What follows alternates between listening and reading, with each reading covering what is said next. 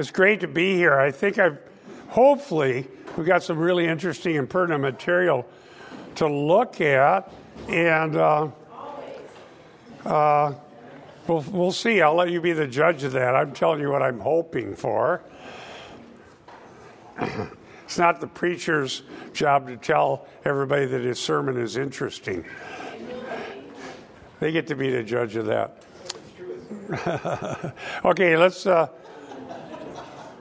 pray. Thank you, dear Lord, for our chance to gather together, for the fellowship of the saints, for the truth of the Word, for eternal things that we can believe and trust and hold on to and stand firm in, because we know that those things will never let us down, because you'll never let us down, and you've revealed these truths. And help us learn what we need to from Acts today, in Jesus' name. Amen. Amen. Okay, Acts 17. We are now I love this part of Acts. We're in Acts 17. I already mentioned a little bit of this, but I'm going to do a little review to start with, because I've got something I found digging through some old coins and stuff that I had gotten from my dad. So the first thing is a slide from of an artifact. I may have shown you this before. This is not mine.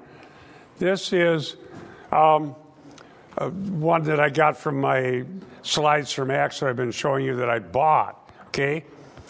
Let me read what I have for notes that came with this slide. It says, Brutus, by the way, is what that says in Latin right there. Brutus. Okay? The lictor, the Greek would be rabukos, was an office who served the magistrate and executed sentences on offenders. This coin from Rome depicts Consul L. Junius Brutus walking between two lictors with axes. Now, if you look, see right there, the point of that was an axe. Do you see that? So you have a bundle of rods. I already told you about the bundle of rods. Okay? A bundle like that would be fasces. And the rods were used to beat people. Paul and Silas had been beaten with rods, which was a Roman punishment, which is what they accused them of doing, even though they were citizens. So then that scared the Roman officials, if you remember. And so this, I think I maybe showed you. And so here's your bundle. There's the axe head. This guy has a bundle. Brutus is between them, with fasces over their shoulders. Walking in front of them is an Ascensus, a member of the Roman light infantry. This image comes from Yale University public domain, so we can show that one if we want. So do you see what I mean there by the bundle of rods, the axe, bundle of rods? And so that was during the Roman Empire, and it would be similar to the time of what happened in Acts. Now let me show you some of my own. I found, and I used some photography and editing, and I made a slide of it. I'm kind of excited about this. I wonder why my dad gave me this decades ago, and I threw it in a box, and I found it here the last week or two, and I made a slide out of it. This here, see, it says 1940. See that? So this is a 1940 coin from Italia, and pictured here is Mussolini. Okay? So here on the coin is this bundle, and there's an axe head. There's the fasces. See, Mussolini was fascist. And so the bundle of rods, fasci, is on the 1940 coin, and they had an axe with it. So they beat you, and if you were really bad, they used the axe to execute you. But so I'm showing you here that that's the same thing they had back during the Roman Empire. But I'm going to show you even more. All right? Part of God's providence, my dad gave me this coin 40 years ago. If you look at the coin, we have here an M. I'm not sure what the E means, but the M is a Roman numeral for 1,000 years. 1,000. It's the highest one they have. So here's 1,000, and then there's 3. So Mussolini, Hitler were enacting what they called the Third Reich. Okay, so here you have fascism going all the way back to ancient Rome, 1,000 years and a 3 with Mussolini's picture. So I decided to do some research. And I think it might be of interest to us. And I wrote some of my own notes here. The front side has fasces, bundle of wooden rods. The date 1940. The X part is there as is in the old Roman coin. It was the power to execute troublemakers. So we will beat you into submission, and if that doesn't work, we'll kill you. Mussolini. Now, the back side has M3, I'm reading my own notes, which likely signifies the third millennium. The Reich is supposed to be a millennium. So I did some more research. The First Reich was considered by the German Nazis to be the Holy Roman Empire. Okay, and the Nazis dated the Holy Roman Empire from 800 AD to 1806. That was their version of the First Reich. And as we found out from Musser's book, Nazi Oaks, Hitler was an ally of Mussolini because he had visions of creating a millennium with him ruling from Rome.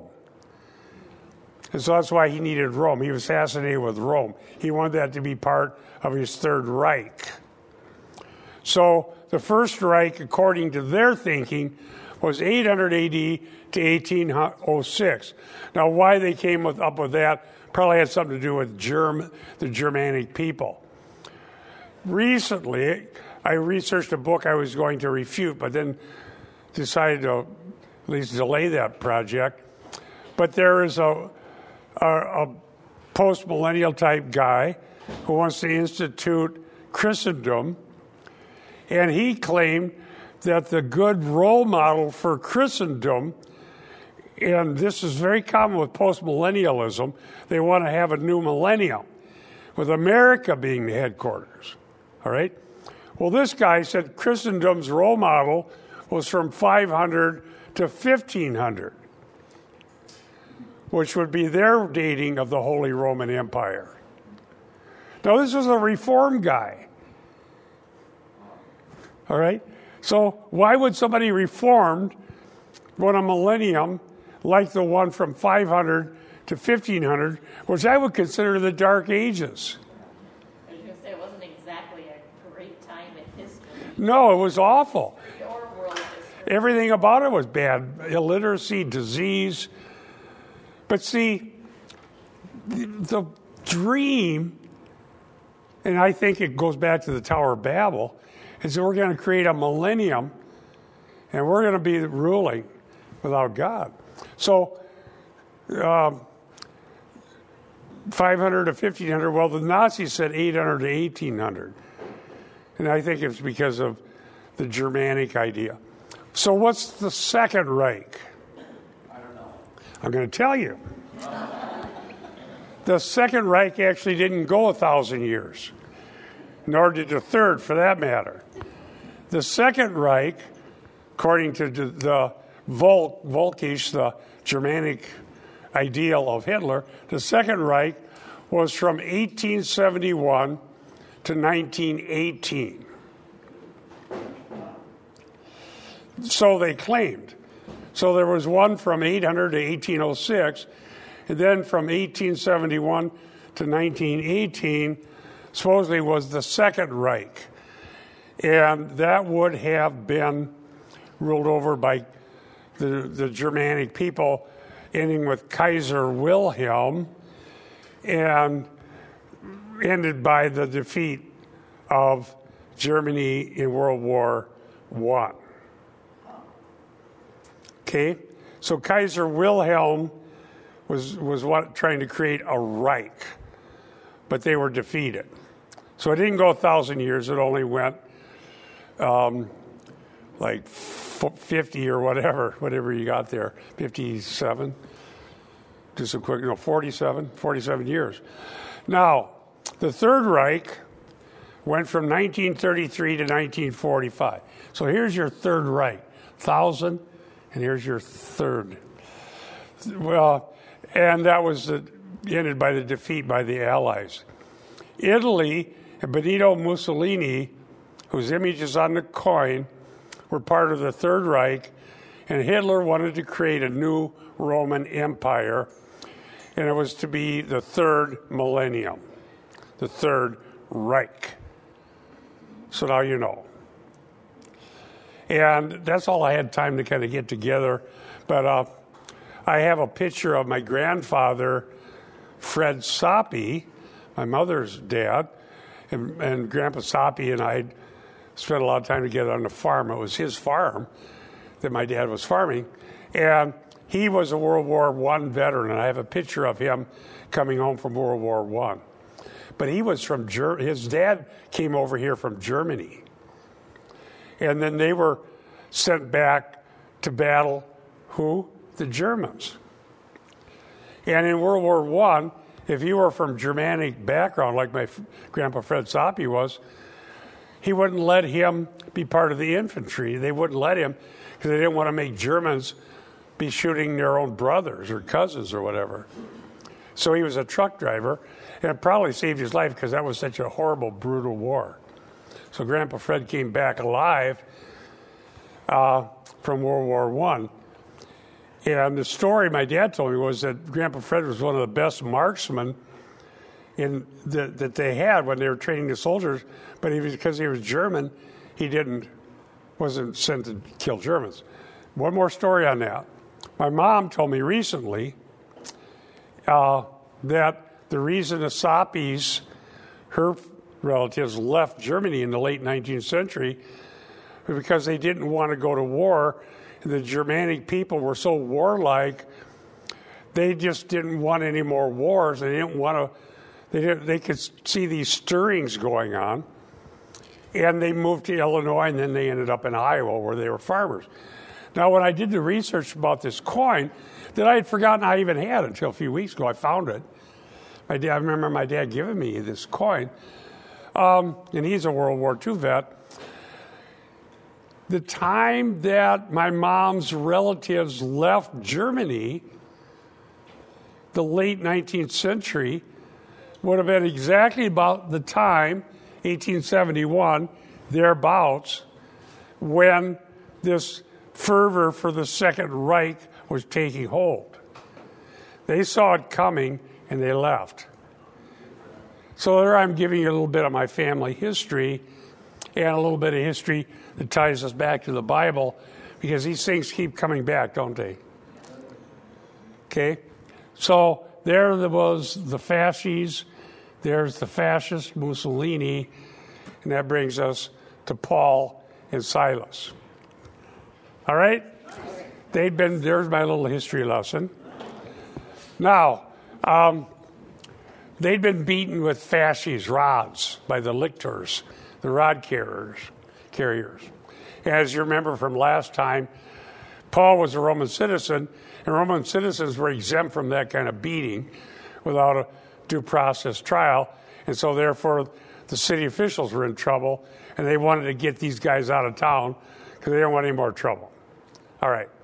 Now, when they had traveled through Acts 17:1, we're in Acts 17, Amphipolis and Apollonia, they came to Thessalonica where there was a synagogue of the Jews. So this was a journey of about 106 miles. Those with Paul included Silas, as we'll see in verse 17:4, and Timothy, as we'll see in Acts 17:14. And this was typical that Paul would first preach in synagogues. Why? Well, he believed, remember the commission in Acts was that the gospel should be preached first in Jerusalem, Judea, Samaria, the othermost parts of the world. And they always went to the Jews who had the scriptures and would have more of a common understanding that there's such a thing as a Messiah and what the promises were given to the patriarchs, so they started there. Now, a little bit of historical material here. I have to read it on this slide, and I'll show you some other slides. Thessalonica was situated at the northeastern end of the Thermaic Gulf at the foot of the Chortiatus Mountains, now called Mount Kyssos. The city was founded by the Macedonian king Cassandros in 315 BC. You know, this is a lot of material. I need to get into some scripture, so I'm going to just save this. I can print it for anybody interested. But the main point is that this is just rock solid history, archaeology, data, details. The Bible is not some fairy tale. It's not just religious myth. It's cold, sober history. And it can be verified. These places are still there. Now let me show you a little bit of that. Here is our travel. So they were in Philippi. Remember, that's where they met, where Lydia was converted. Verse 40 ended with Lydia. And then Amphipolis is right here. And then you go down to, I can read that. What does it say? Apollyon? Yep, there it is. Okay, so that's where they went. And they go by the Via Egnatia between Philippi and Thessalonica. Here's one note. We've said it before, but there's new people. I want to make sure we all get this. One of the things that in God's providence was the case was what is called Pax Romana. The Romans, for all their vices, had a very efficient system. They had peace and safety enough so that people could travel without being killed by bands of criminals. They had an efficient road system that would make it possible to travel so far. 106 miles would have been impossible if you just had to go through barren territory that had never been civilized. They had the Via Egnatia. And they had the system of government, which included appealing decisions of courts, and that helped Paul end up in Rome, where he preached the gospel. He appealed to civil authorities again and again. And so they ended up here eventually in Thessalonica. So here, I got this out of my logo software. It's probably a little harder to see. So here's Philippi, Amphipolis, Thessalonica, Berea, and then all the way down to Athens. So that's significant travel from 2,000 years ago. That's a lot of travel. Thessalonica remains a significant city to this very day. A lot of the places have not been excavated because the modern city is right there, still functioning, and you can't tear down functioning buildings to go see what's underneath them. They build on top of the old. But there's a few spots of excavation, and I'll show you what they are. Here's the city wall of Amphipolis, and this goes all the way back to the 5th century BC. So these things lasted a long time when they're made out of stones. It's still there thousands of years later. So this was an excavated site, excavated in 1956. I think I've told you this before, but I'll make the point again. We love truth, and objective reality. And back in the 19th century, it was common to poo-poo the entire Bible as being myth. Because rationalism said there's no miracles, there can be no resurrection, nobody can do any of these things, and the Bible is just full of myths. The places don't exist, the things don't exist. They talked about angels and demons and deities and the ancient flood, all this stuff. It's all myth. Well, what happened was enough political stability came to basically to Turkey and then to the Israel area before 1948 that excavations were possible and archaeologists were safe enough to spend their time digging and learning and finding out what was going on. And we ended up with the Dead Sea Scrolls, all these excavations.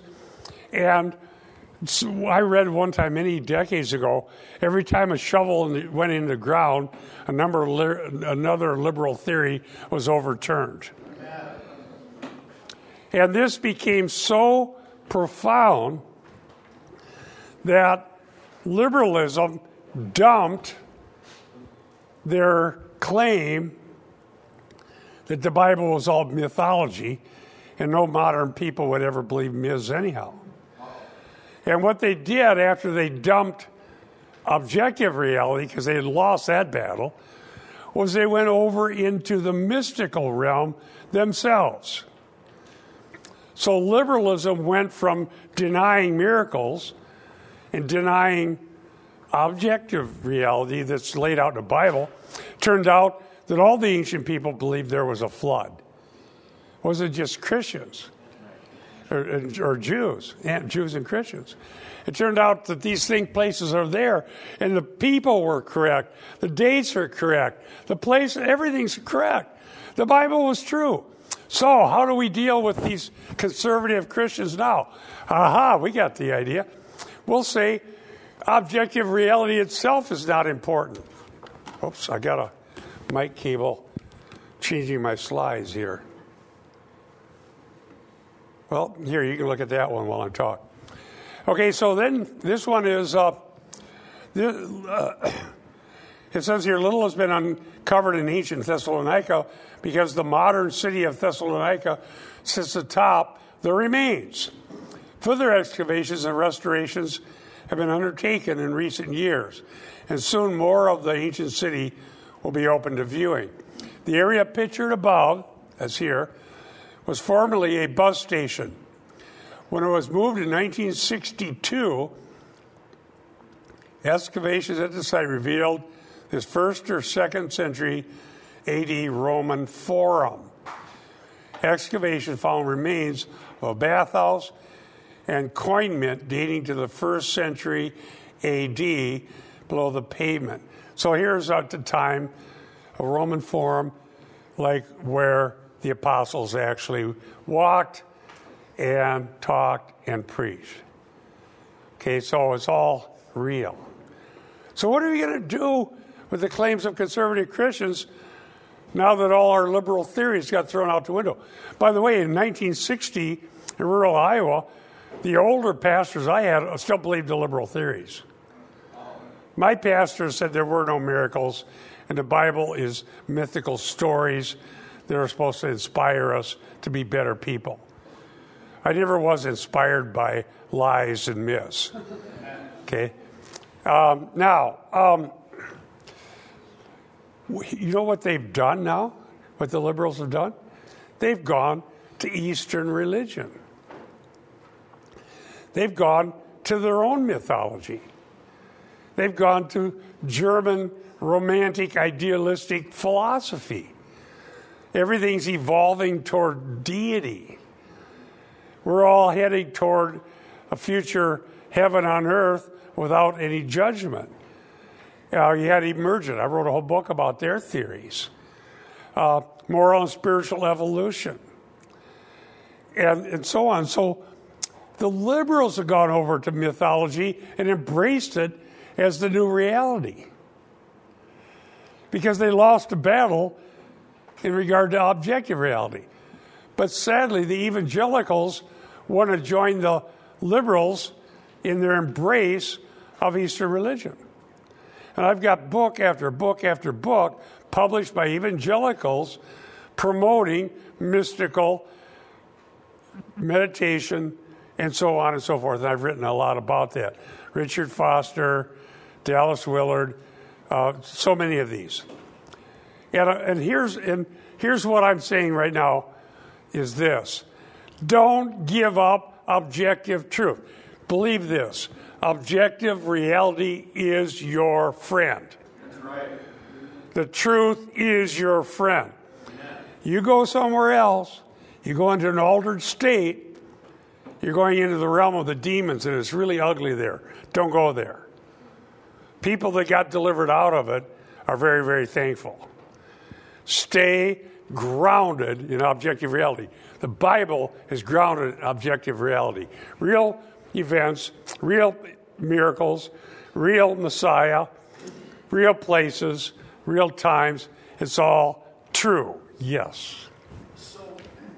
Go ahead. We had postmodernism. Would you say now that we're in a different period where that objective truth that's staring you right in the face, you see with your eyes, you hear with your ears, and yet people say that's not what you're seeing, that's not what you're hearing? Right, they're doubting everything. There is no truth. Well, if you just look at the beginning of 1 John, what did John say? Yeah, no, it says, here, I'm going to look it up. I got a Bible here. Turn to 1 John 1. No, so I want to, we'll look at this one. Here's another place, an ancient synagogue, like the ones where Jesus taught and like the ones where Paul, Silas went. 1 John 1, 1 through 3 is what I want to cite here. I'll go ahead and do it. Look, yeah, you got it. What was from the beginning? What was from the beginning? What we have heard, what we have seen with our, look at this, what we've heard, seen with our eyes, observed, touched with our hands, concerning the word of life. It's talking about Christ.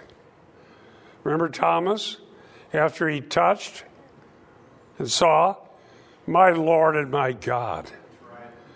We're not teaching a mystical Jesus. We're not teaching the cosmic Christ. We're teaching the objective, virgin-born Son of God who lived in time and space, real history, and really died and was really raised on the third day. That life was revealed, okay? So revelation isn't a mystical impression in your mind. It's what has been revealed through the person of Christ, the teaching of his apostles, eyewitnesses like John. And we have seen it. Notice that? This life was revealed and we have seen it. And then he says, and this we testify. Testify is what someone would do in a court of law. When the truth is being sought. We have seen it, and we testify and declare to you the eternal life that was with the Father revealed to us, that which we have seen and heard, we declare to you. And so it's based on objective reality, yes. Isn't that so nice that we get to serve a God who says, I am the way, the truth, and the life. Nobody comes to the Father except through me. That it just, Amen. Every time I get discouraged or get down in the dumps, I serve a God who is the way, the truth, and the life. When we hear lies all day long, you turn on the TV and you get lies. Nothing but lies. We need the truth. You know, praise God for the objective truth. It's so sad that so many churches jettisoned the objective truth, thinking that it was going to be overturned by science just about the time archaeology proved that these things really were true. They said there was no Pilate.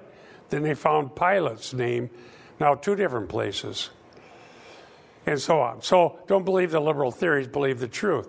So here we have a synagogue that dates from later than the time of the biblical writings, but yet it's nevertheless typical of what would be there.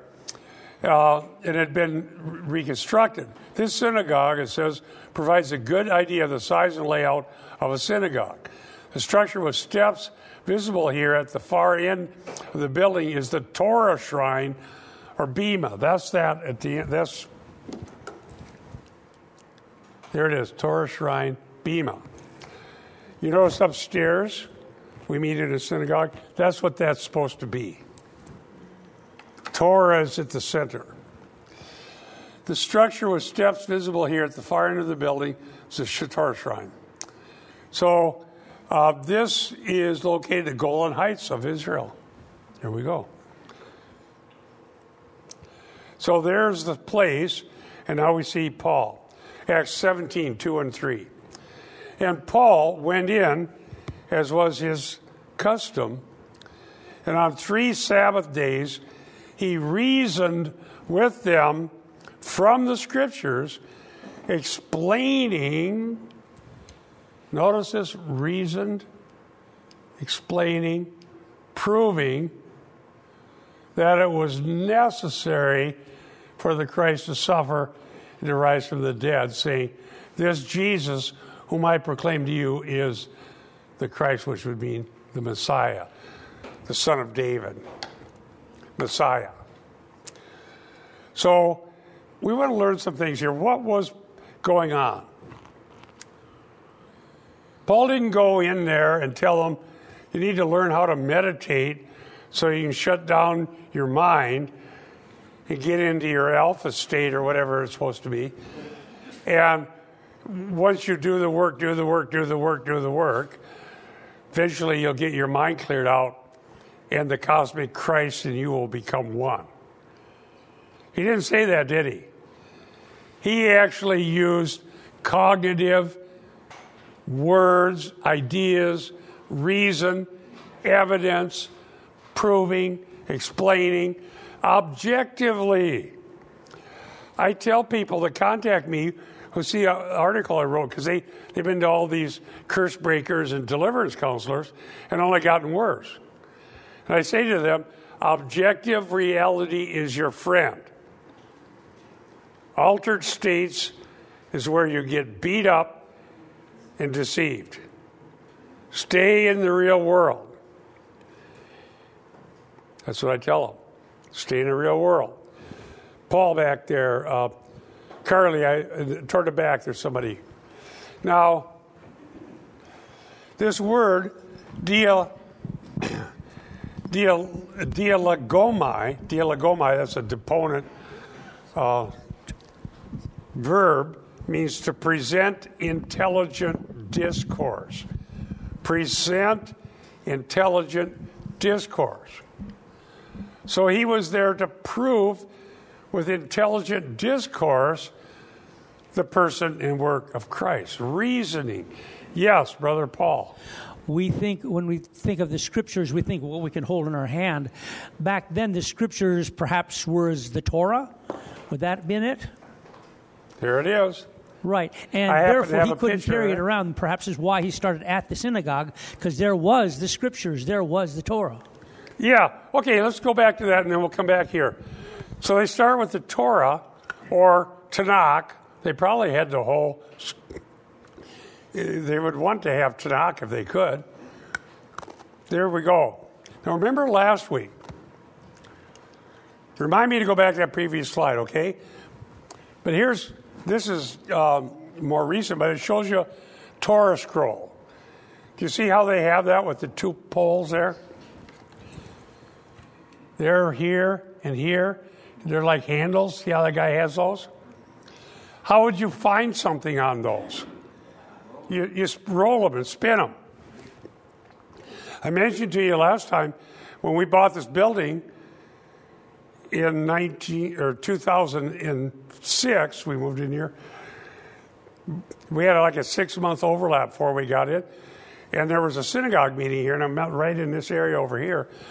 And they invited me as the pastor of the church that was buying their building to come and see how they do their Torah service, so I did. And they had these scroll. They brought out the scroll, which they consider to be sacred. And it is in one sense, but it isn't because of the object, just because of the words that are on there. There's a difference between worshiping an object and understanding the words. Okay? But they also honor the elderly, very much so. I wonder if America is the main country that doesn't do that. If you just watch our culture, everybody, if you want to insult somebody, you call them old. Isn't that right? And then if you're going to lie that you're younger than you are. But it's not so in the Jewish culture. They have absolutely, whoever was the oldest was the most honorable. Right? When we bought this place, the group I was with in 2005, 2006, as we worked on that, signing the final papers, we sat right over here, and they brought the oldest member of their synagogue to be part of the signing.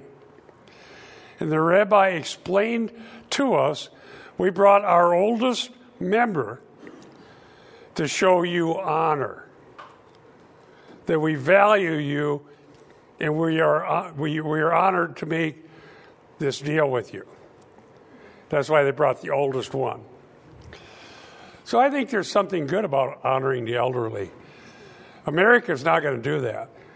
America generally tend to believe that elderly means victim. And you get to have, if you live long enough, you get to have victim status. But I don't want victim status. I'm not interested in being a victim. I'd rather be a victor. Now, when I came, they had this out, and the reading was from some passage. I can't remember which passage they were going to read. And so they spin it. And they could do it pretty quickly. And they had the eldest, one of the oldest people there who knew Hebrew watching this. The reading was somewhere, and they spin it. Nope. There it is. And they'd go back a little bit. There we go. Now we're getting into the right spot. And then they'd read it right off the Torah scroll. And then after the reading, they rolled it together closely and carried it around so people could touch it. Because that's how much the Torah meant. So that's why they'd have an exalted place for their Torah. But in that kind of a context, and some of these things don't change for thousands of years. Okay? They wanted to be like they were way back. So Paul, earlier, and I'm going to go back eventually to Jesus here, Paul comes in, and the Torah scrolls are out, and he is going to say, do you want to know what these scrolls that you love and honor are saying about Messiah?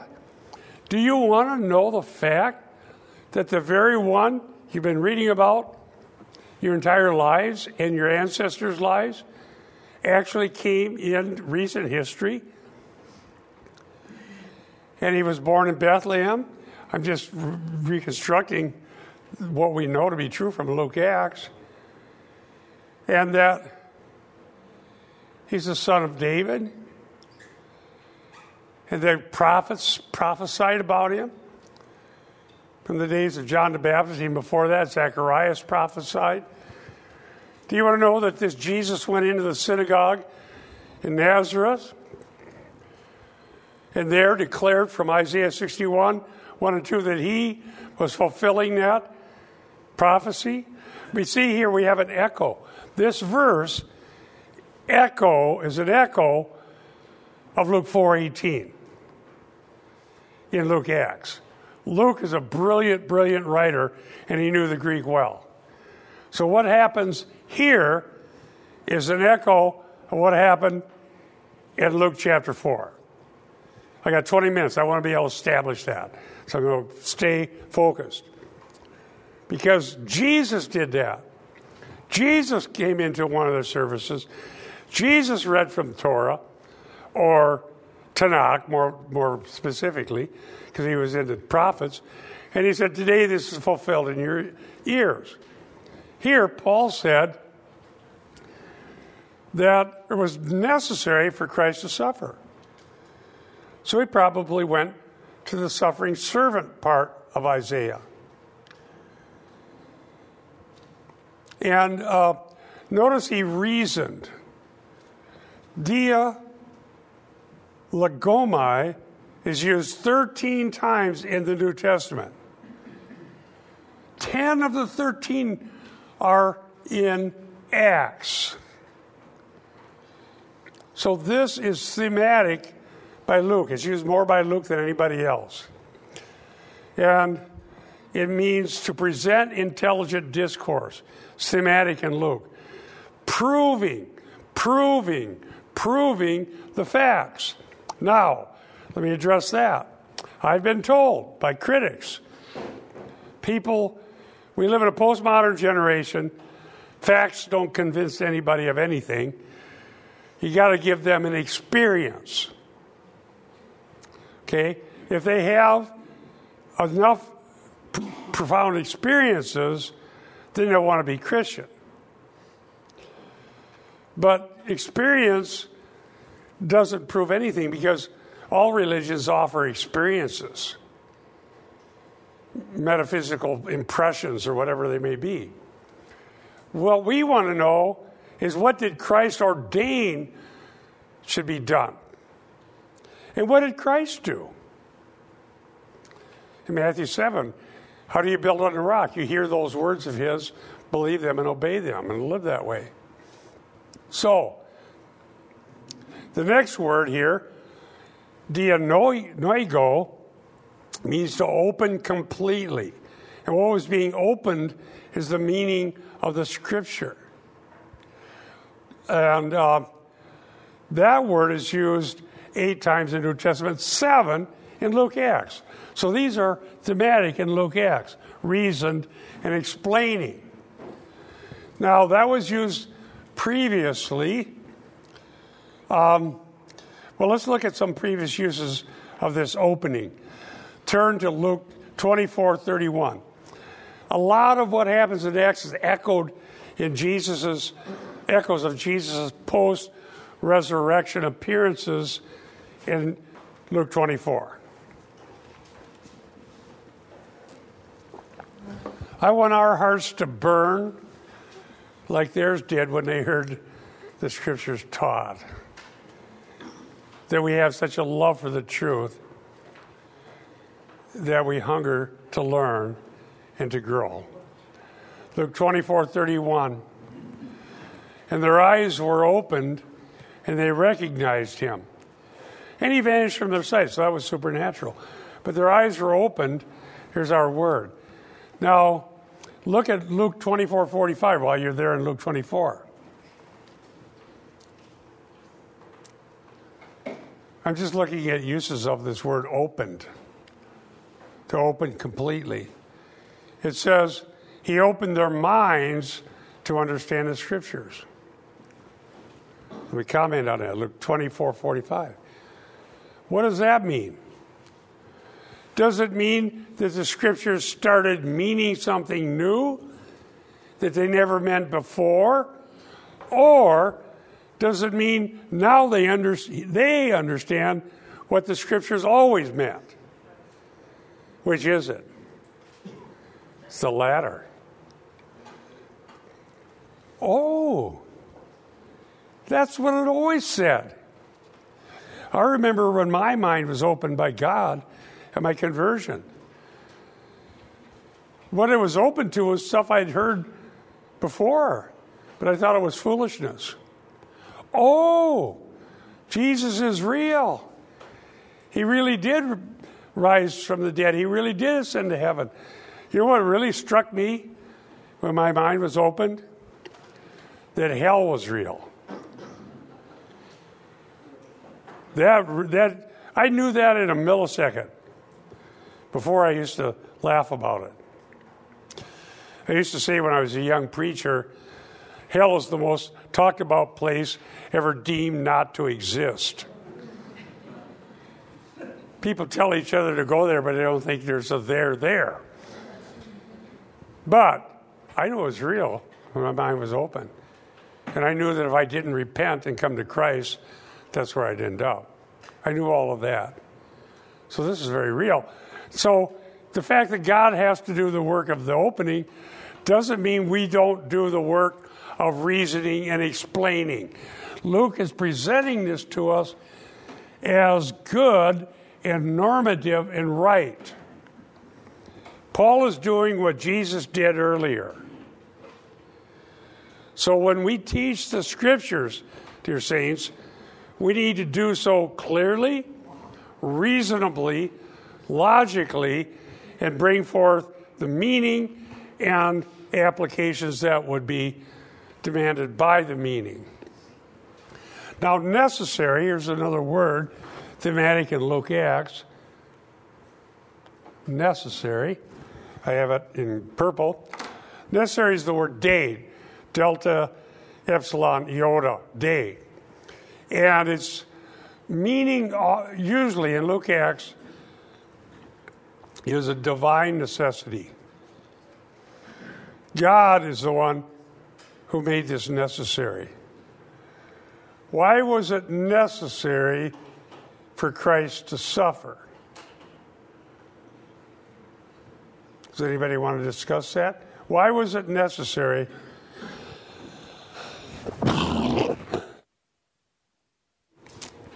for Christ to suffer? Yes, Paul or Eric, either one.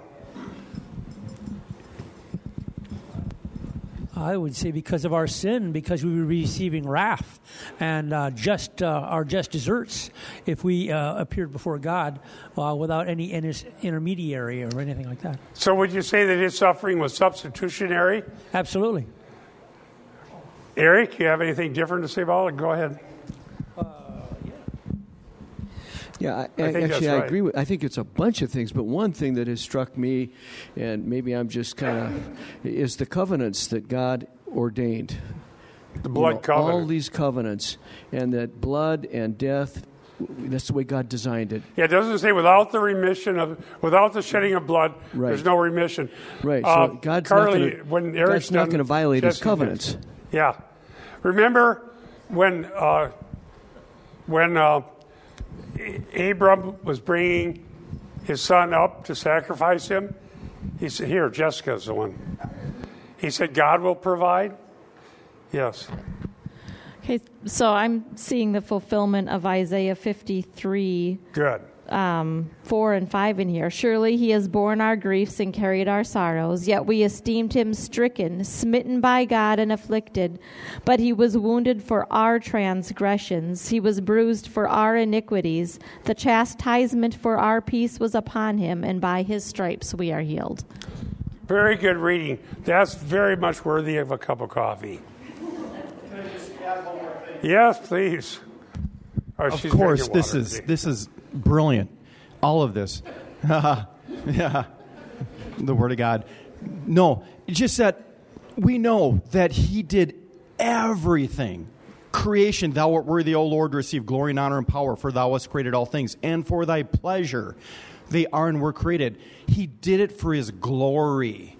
I think we need to keep that in mind. He did it for His glory. Yeah. And I think that suffering is to reveal Himself, His mercy, His grace, His kindness, and His righteousness. I mean, Romans 1:16 and 17. For we're not ashamed of the gospel of Christ, for it is the power of God unto salvation to everyone who believes, first for the Jew and then for the Gentile. In this, the righteousness of God is revealed. He did it to reveal Himself for His glory. Yeah. He paid what price we could not pay. Praise God. Bob. So good readings all around. Good reading. Oh, another good reading, I hope. It was also for the fulfillment of Scripture, because Jesus often said, suffer this now so that Scripture can be fulfilled. Yeah. And it says in the Bible that Scripture cannot be broken. So the Jews had that idea, And so Paul started with people who would be conversant with the facts of what he's talking about. And that's why I went to the Jew first, and then to the Gentiles. Now, Luke 24:7. Luke 24:7 was angels speaking to the ladies who came to the tomb. Luke 24:7. That the Son of Man must be delivered, there's our word must, into the hands of sinful men and be crucified on the third day, and on the third day rise. Angels to the ladies from the ESV, that the Son of Man must be delivered in the hands of sinful men and be crucified, and on the third day rise. So much is in Luke about this. Remember, they were taunting him. They were mocking him. If you're the Christ, save yourself and save us. Do something. And there was a divine necessity that he would suffer. But you see, that was an apologetic issue with the Jews. If he's the Messiah, why didn't he defeat the Romans? Why isn't he on the throne? David is the king. He was going to rule over a kingdom of peace. And you're telling us that our Messiah was mocked, scourged, bled, suffered, died a shameful death, cursed of God, cursed is he who hangs on a tree. And you're telling us that that's our king, our Messiah? And Paul is saying, yes, and I'm going to prove it from Scripture. They gravitated to the conquering king, but Jesus first came as a suffering Savior. The kingship comes later.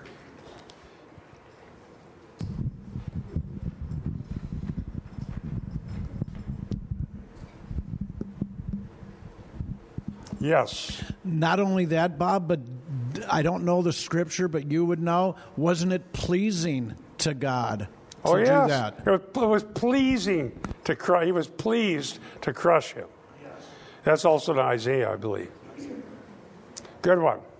All right, so God is pleased to do these things this way. So, what did Jesus say on the road to Emmaus about necessity, divine necessity? Luke 24:26, I'll read this one. Was it not necessary that the Christ, Christos means anointed one, should suffer these things and enter into glory?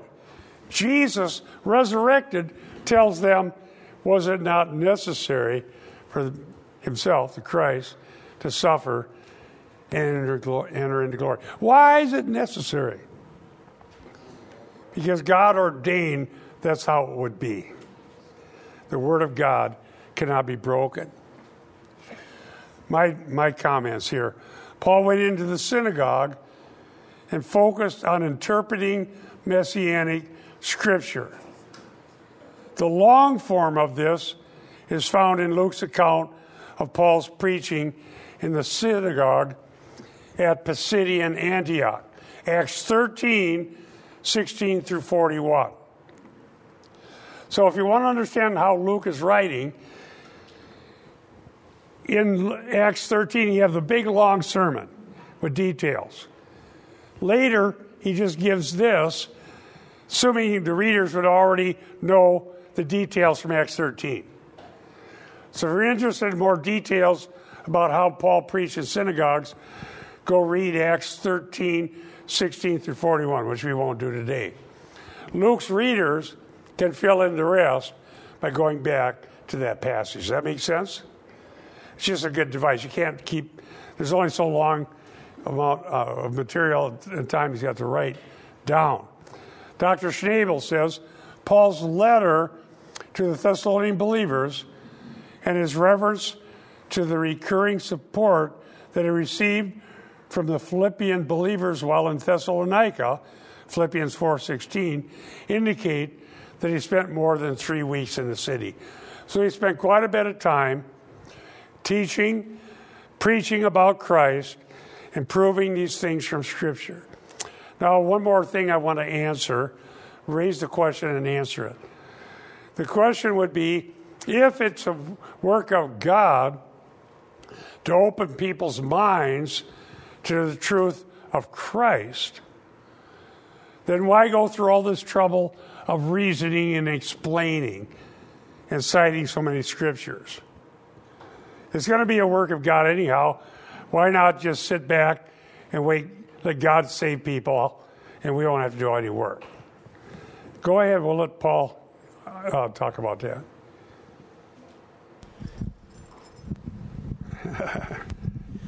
I'm thinking that, yes, is indeed God granting this widening of our minds, of the conversion, repentance, the whole thing.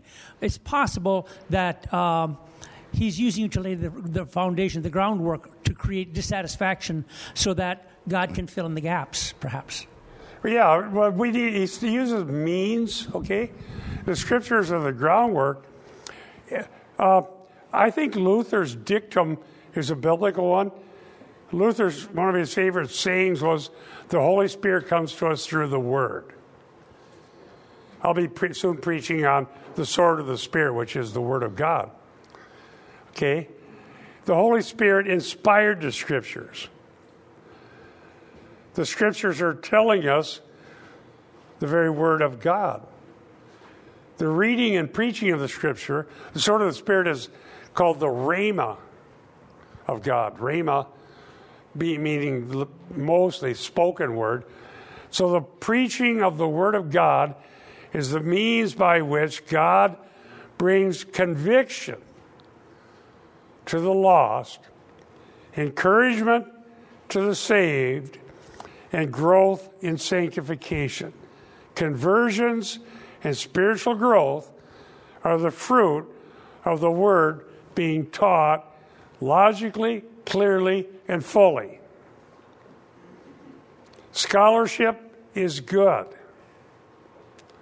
One of the sorry effects of an overreaction to rationalism was the anti-scholastic bias that took hold in a lot of evangelicalism. No, scholarship is not our enemy, it's our friend. Knowing what really is not going to lead us away from Christ, because we're studying what God did and what God said in its objective truth. So I think later I'll show the echo all the way back into Luke. One of the themes in Luke Acts is this. If you go back to Luke, starting in Luke 9:51, Jesus set his face like flint, which is an allusion to the Old Testament, and he's on his way to Jerusalem. A huge section of Luke was Jesus going to Jerusalem to be rejected. All right? There's a little preview of that when he was rejected in his own synagogue, his hometown of Nazareth, Luke 4. In Acts, Paul has a similar role, though he's obviously can't die for anybody's sins. That's already been done once for all.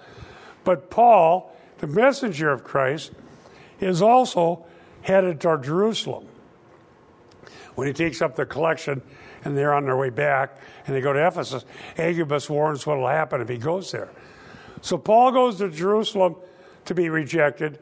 Jesus went to Jerusalem to be rejected. Jesus went into a synagogue and proved from scriptures who he was. Paul goes into synagogues and proves from scriptures who Jesus is. So there's an echo going on. If you want an echo of this, go look at, I think we're going to do this next week, go to Luke 4 and see what happened with Jesus, where he did the same thing. Now, do we have any more quick slides here? Oh, I showed you the Torah scroll. Okay.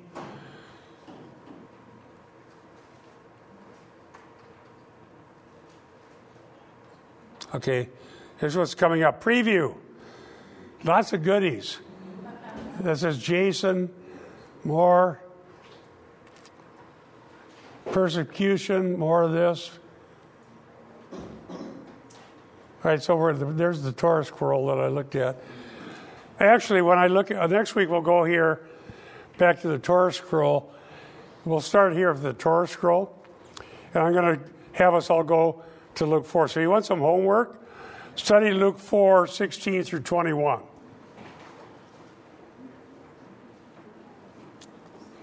And go beyond that in your reading to the end of that narrative where they want to throw Jesus off a cliff.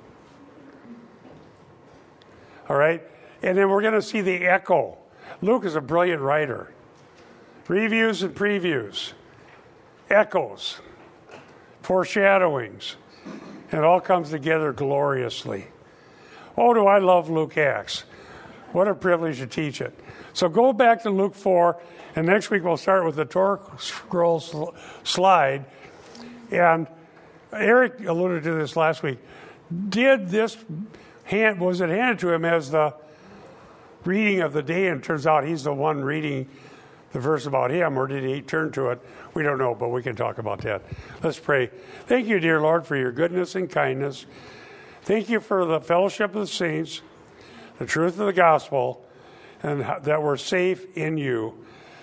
Bring peace and comfort to the hearts of all of us as we live in very troubling and trying times. Help us, Lord, in Jesus' name. Amen. Amen.